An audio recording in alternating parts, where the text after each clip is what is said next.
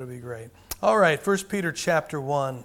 If you'd look at verse 14, I'm going to read down to the end of verse 25. Verse 14, chapter 1, verse 14, as obedient children, not fashioning yourselves according to the former lusts in your ignorance, but as he which hath called you is holy, so be ye holy in all manner of conversation, because it is written, Be ye holy, for I am holy. And if ye call on the Father, who without respect of persons judgeth according to every man's work, pass the time of your sojourning here in fear.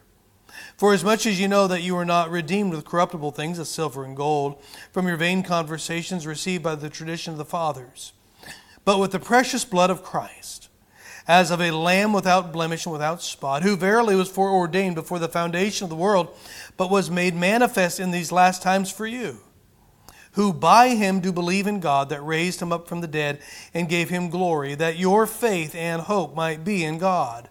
Seeing ye have purified your souls in obeying the truth through the Spirit unto unfeigned love of the brethren, see that ye love one another with a pure heart fervently, being born again, not of corruptible seed, but of incorruptible, by the word of God which liveth and abideth forever. For all flesh is as grass, and all the glory of man as the flower of grass. The grass withereth, and the flower thereof fadeth away, but the word of the Lord endureth forever. And this is the word by which by the gospel is preached unto you. Amen.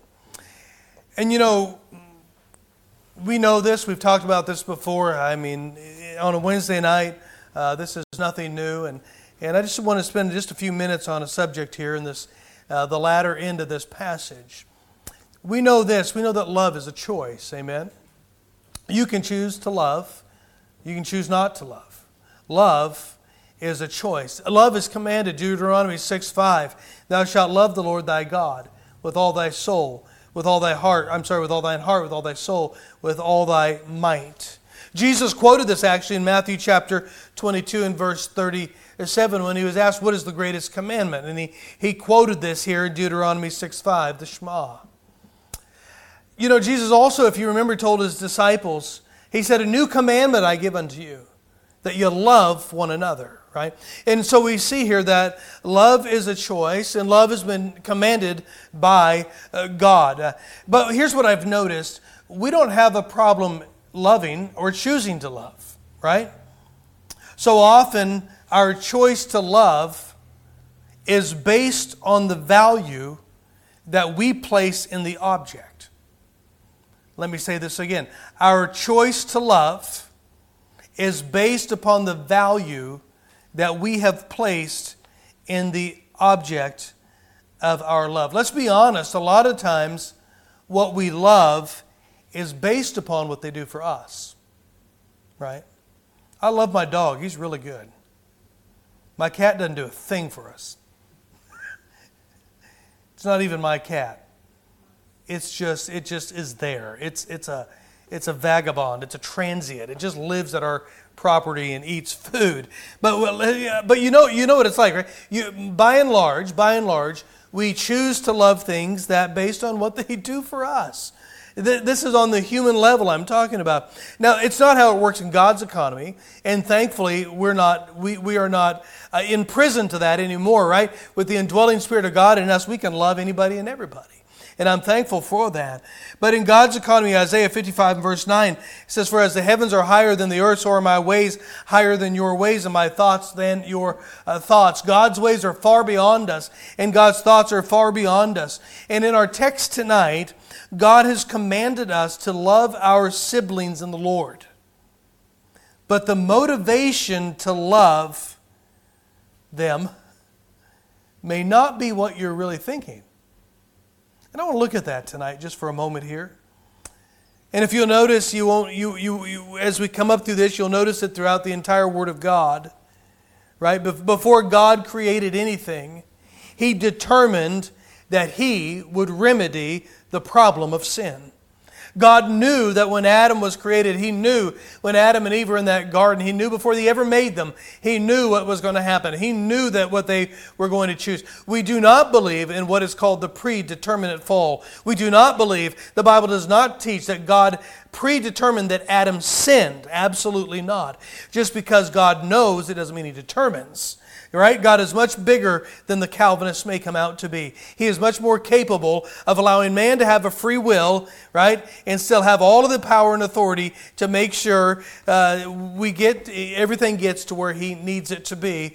And especially when we look at the coming of the Lord Jesus Christ in that way. Listen, God is much bigger than they make him out to be. God knew he was going to sin, and God knew Adam and Eve were going to sin, and He made provision for them. When did He make provision? Well, Revelation 13:8 tells us provision was made before the foundation of the world.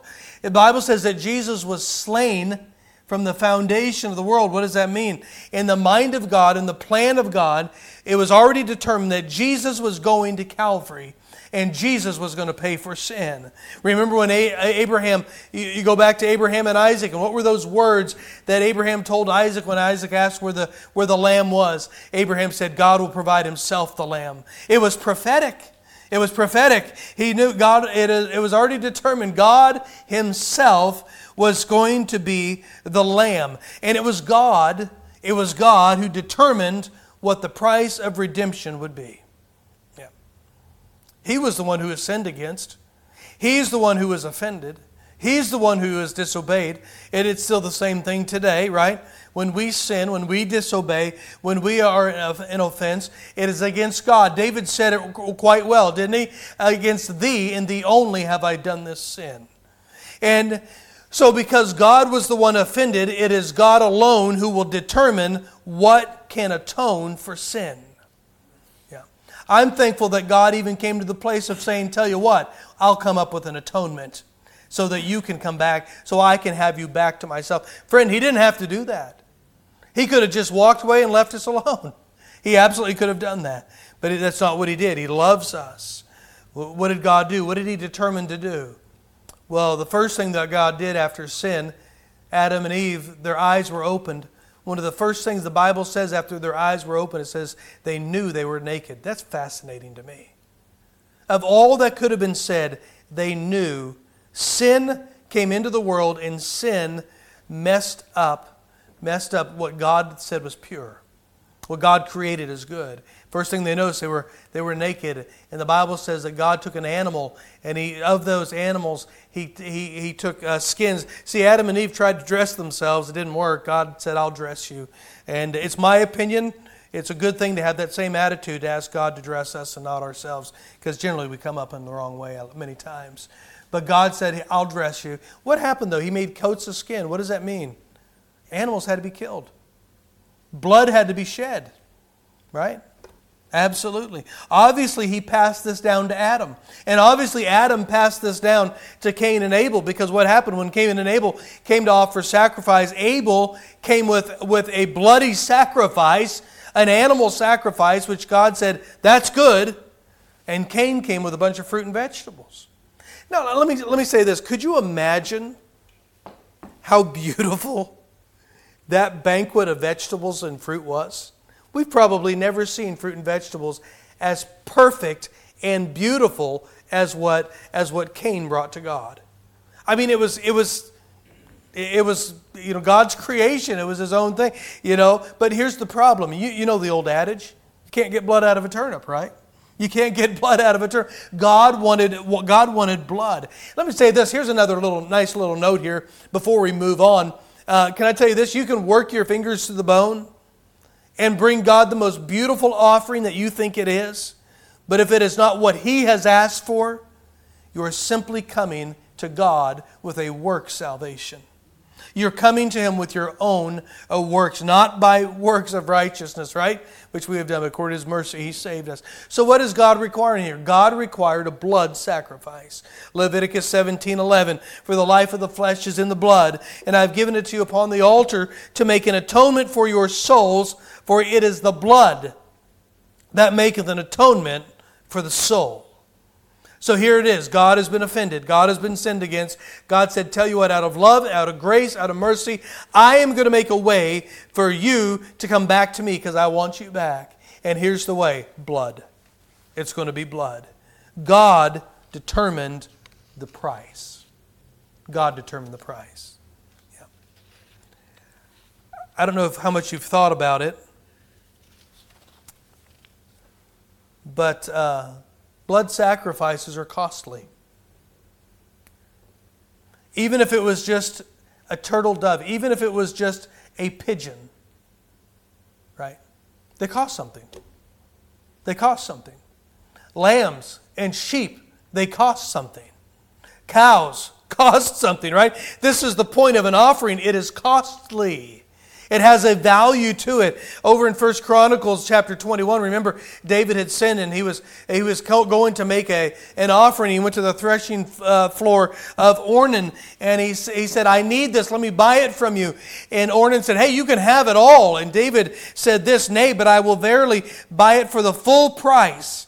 For I will not take that which is thine for the Lord, nor offer burnt offerings without cost. Why? Because, listen, a real offering has got a cost. It has a value to it, right? You know, there's been some pretty great offerings given in time, haven't there? Right? No sacrifice ever given, though, can compare to God's sacrifice. I don't know if you'll remember this with me. You can go back to Mark chapter 14 and remember with me the woman with the alabaster box of ointment. She brought it in. And remember the Pharisees and some of them got really mad because she had broke this alabaster box open and she had anointed the head and the body of the Lord Jesus Christ. And they said, hey, for it might have been sold for more than 300 pence. Many have said that is a year's salary. 300 pence and have been given to the poor. And they murmured against her. Yeah. Why? It was a costly offering. It was a year's salary. You add that up. I don't know what you make. Brother Earl makes about $250,000 a year, I'm sure. You know, you add that. Am I off a little bit? You didn't know you got to cut and pay, did you? No. Yeah. You take what you go. Hey, you make $40,000, $50,000, $80,000, $100,000, $20,000, no thousand. Right? Add it up and come in next Sunday morning and lay it right here to God. A lot of money. That's a huge sacrifice. Yeah. When Solomon was dedicating the temple, these are the weird things that fascinate me. He dedicated 20,000 oxen and 120,000 sheep. Listen to this now. The blood that was offered at the temple dedication in today's money, if you were to go out and buy 20,000 oxen, I didn't realize how expensive an ox is. A cheap one's $1,000. Real good ones are about $10,000. I didn't know that. So I'm going to the cheap ones. Right? You know how people bring offerings. No. So 20,000 oxen, 120,000 sheep, a couple $100 a piece. You're at $48, listen, million in today's money. That's a pretty big sacrifice. So Solomon offered $48 million worth of blood at the dedication of the temple. But what did the blood of Jesus cost? How do you determine that? Let me say it this way. How could you even determine that? You see, last week we saw that God is holy. And He is a holy God. He is a separate God. He is apart from all of His creation. And the blood of Jesus, compared to who He is, determines the value of that blood. It's pretty valuable. It's pretty powerful. You think of the ability. Think what you could do with $48 million. Right? Well, a drop of the blood of Christ can take away the sins of millions upon millions. Pretty valuable. Pretty awesome. Pretty powerful. See, there's just no way to put a value on the blood of Jesus Christ. Now look at our text, would you please? Look at verse 18. For as much as ye know that you were not redeemed with corruptible things as silver and gold from your vain conversation received by the tradition from your fathers, but it wasn't your old life, but with the precious blood of Christ, as of a lamb without blemish and without spot. We see here it's precious blood. That word precious meaning of great price. Watch, especially dear. Let me tell you something. If somebody, it happens all the time, somebody gives an organ for somebody else. A family member has somebody die in a car wreck, and they give the organs away, and that person, they meet them one day, and somebody has life because of their family because of the death in their family. And sometimes you'll see those families will meet, and it's a precious thing, it's a dear thing when they meet, the joy and the thankfulness that person who is alive that they have for the one who lost their life, and they got to live because of them. Right? It's a dear thing. It's a precious thing. It's precious blood. It's spotless blood. Amen. There was no sin in the blood of the Lord Jesus Christ. Notice this. What else it's contended? It's associated with the Lamb's blood. The Lamb's blood. It's innocent. Friend, the animals didn't sin that were sacrificed. It was a picture of the sinless Son of God. Yeah. Pretty valuable. Pretty valuable blood. But we're the complete opposite of the Lord Jesus Christ. We're the complete opposite. Look at verse 14. As obedient children, not fashioning yourselves according to the former lusts in your ignorance. What were we? Before Christ saved us, we were just a bunch of ignorant sinners, right? We had a life that was dominated by lust. We had a life that was dominated by ignorance. We had a life that was dominated, that was run, that not dominated by, but we had a life that was marked by total futility. What a pointless life. Go back to Ecclesiastes chapter 2. Look what the preacher says back here. Ecclesiastes chapter 2. I think we were just here not too long ago, actually. Sounds familiar. Ecclesiastes chapter 2.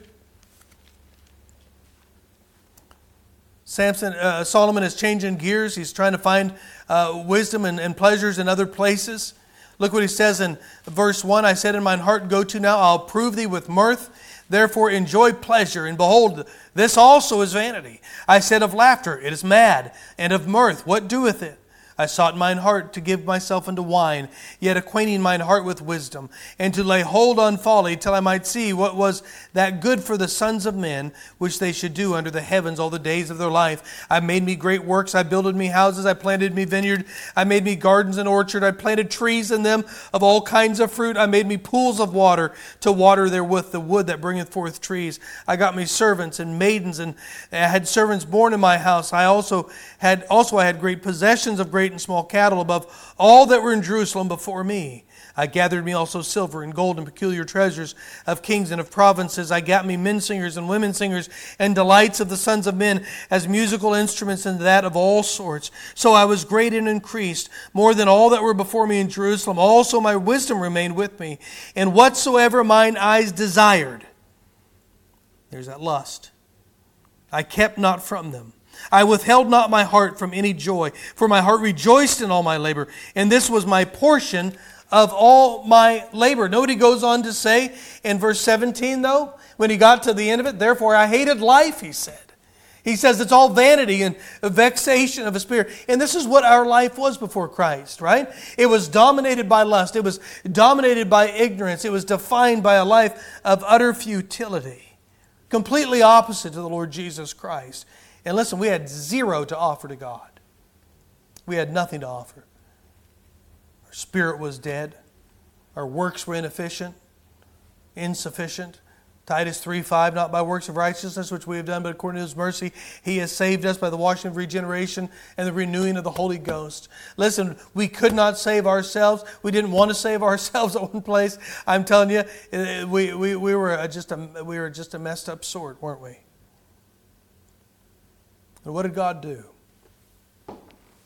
He redeemed us back to Himself. Why? Because He wanted to. Because He wanted to. For God so loved the world that He gave His only begotten Son, that whosoever believeth in Him should not perish but have everlasting life. Why did He redeem us back? Because He loved us. Ephesians 2:8-9, for by grace are you saved through faith, and that not of yourselves. It is a gift of God, not of works, lest any man should boast. Why did God redeem us back to Himself? Because He wanted to, out of grace. Because of His grace. Look at verse 3. 1 Peter chapter 1. Look at verse 3. Remember this? Blessed be the God and Father of our Lord Jesus Christ, which according to His abundant mercy hath begotten us again unto a lively hope by the resurrection of Jesus Christ from the dead. Micah 7:18, I love it. It says, who is a God like unto thee? Who is a God like unto thee, who pardoneth iniquity and passeth by the transgression of the remnant of His heritage? He retaineth not His anger forever. Why? Because He delighteth in mercy. Yeah. Why did God redeem us back to Himself? Because love was in His heart. Grace was His motivation. Mercy was His joy. Because He wanted to. Oh, the wonder of it all. Just to think that God loves me. Isn't that awesome? Yeah. God redeemed us back to Himself. We had nothing to offer. And He set the price. Remember, we already saw that. He set the price. What was it? Blood. Blood. Here it is in our text, the precious blood of Christ. There's at least two takeaways from this truth of the blood of the Lord Jesus Christ. I'm just going to have two here tonight. If you listen real closely, I hope I can word it well so I don't have to repeat it. The price of the one being ransomed reveals the value of the hostage. Right? If somebody stole our dog and said, "You give me $100,000, you get the dog back," I'd be like, "Well, enjoy your new dog. I really love him, but not $100,000 worth. He's a great dog." Yeah. But what if somebody took one of your children and said $1 million? Would you say, how about $850,000? No, it could depend on what they last did before they got stolen, right? We had a pastor years ago. He had 6 kids, and some of them were trouble. And he was preaching one night. He was talking about how sometimes in the wild, animals will eat their own young. It was part of an illustration, and he stopped and goes, "Boy, I should have eaten a few of mine."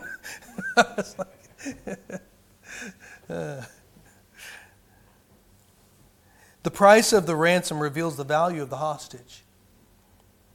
Here's a second takeaway. The price of the ransom reveals the ability of the one who's paying it.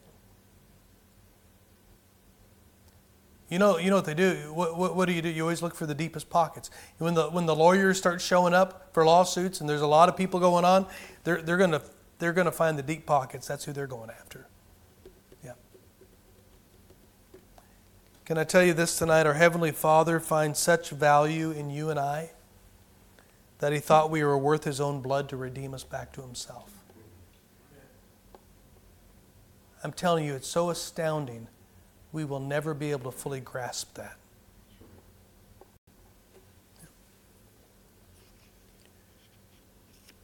But there's something more here.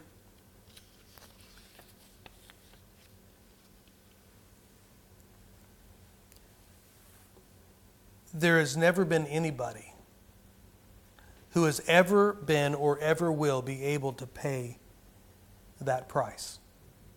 There is nobody who has ever been or ever will be who has the ability, let me say this, the ability or the desire to pay that price. Yeah. So look at verse 22. We're born again now. Seeing ye have purified your souls in obeying the truth through the Spirit unto unfeigned love of the brethren. You're born again now. God has redeemed you back to Himself. He paid the price, the blood of His own Son. Why? Because you are incredible worth to Him. You're incredible value to God. Now notice this. Look at the end of verse 22.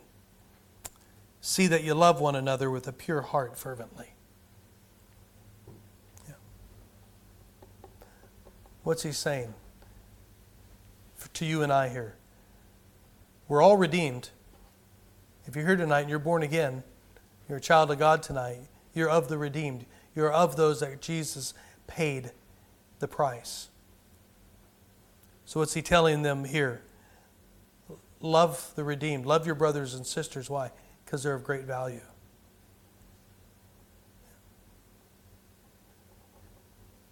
Remember when he started out, I said, well, it's easy to love something that has value. Many times we choose to love what has value to us. But God has demonstrated that we have a tremendous value to Him. Watch, and if we're all a part of the same family, shouldn't it be easy to love one another when we understand what our value really is? There could be a chance that maybe you're having a hard time loving another brother or sister in Christ. Yeah, right? Love is commanded, right? It's commanded. It is a choice, but we've been commanded to love. And we have a choice whether we want to love or not love. But it's easy to love something that we place value in, right? Yeah. Let me help you tonight. See that you love one another with a pure heart fervently. How? How can you do that? Because every redeemed child of God has great value to God. Wait, you think you have value, right? I mean, we don't have a problem thinking, well, I believe what God says about me. Bless God. I believe it. That is wonderful. I love it. I believe it. Well, why don't you believe about the other one that you're having trouble loving? Yeah. See, every time that you look at another brother or sister in Christ, you are looking at someone who has infinite, eternal value to God. And you know what it can do? It can kind of help you love them. If you have to have a reason, right? We see here, look, here it is, verse 22. You've been bought with the precious blood of Christ. You are of great value to God. You're worth something. Let me help you out with this. Sometimes it's much easier to love someone who is loved by someone you love.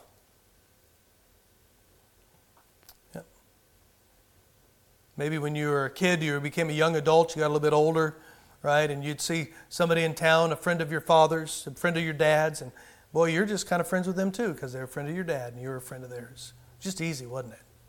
Yeah. You love God tonight?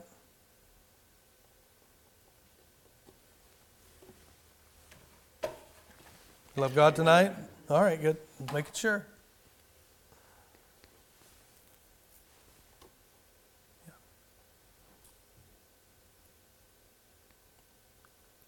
There are brothers and sisters in Christ that He loves,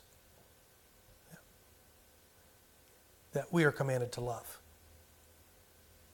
If we would look at each other with the value that God looks at us, it might be a little easier to love one another. Yeah.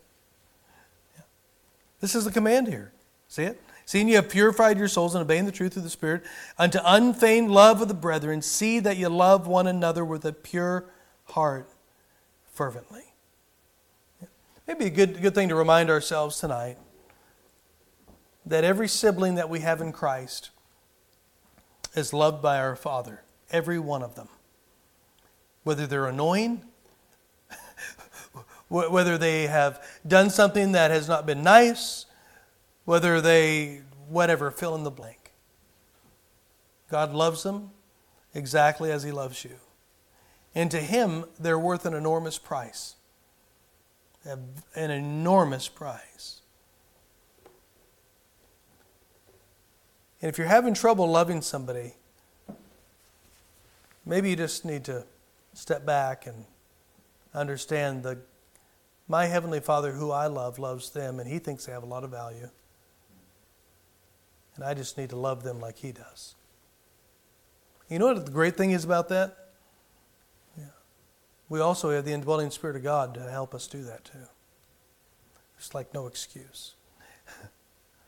So let me ask you tonight, here it is. Are you loving your siblings in Christ?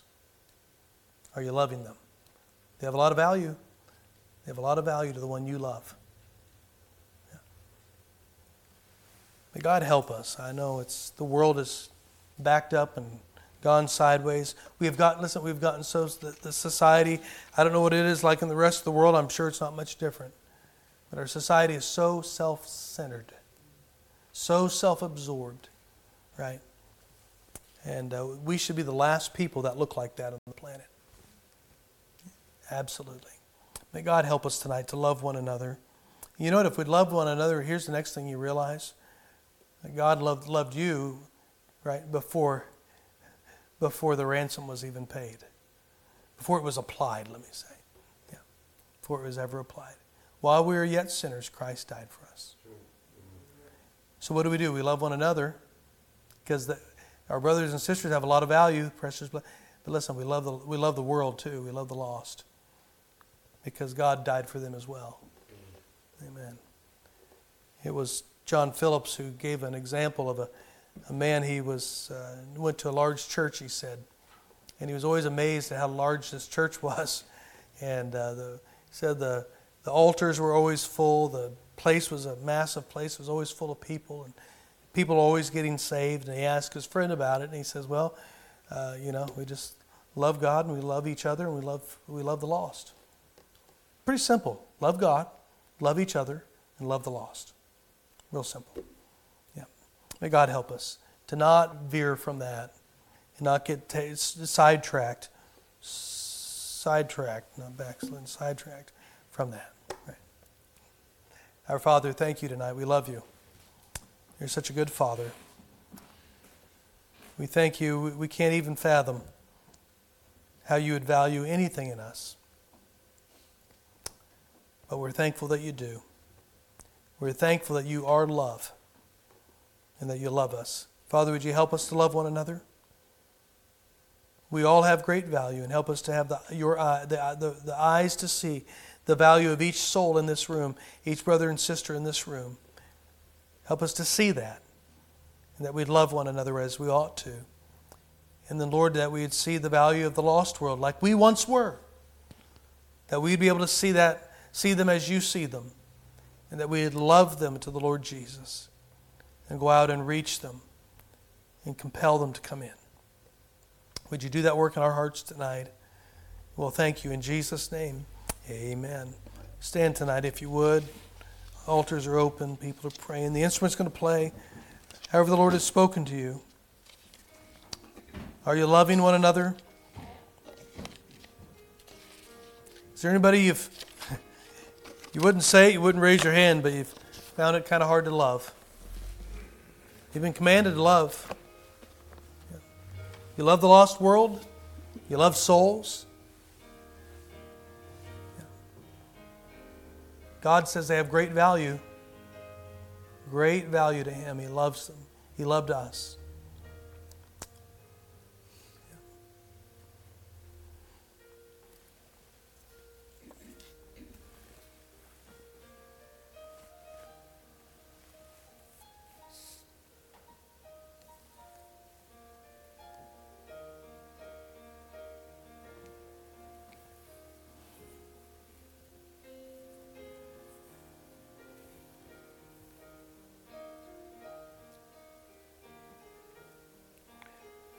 Some of you might have lost family members that just irritate the fire out of you. You've been commanded to love them. You might not think so. You might not totally comprehend it, but God thinks they're worth the blood of His own Son.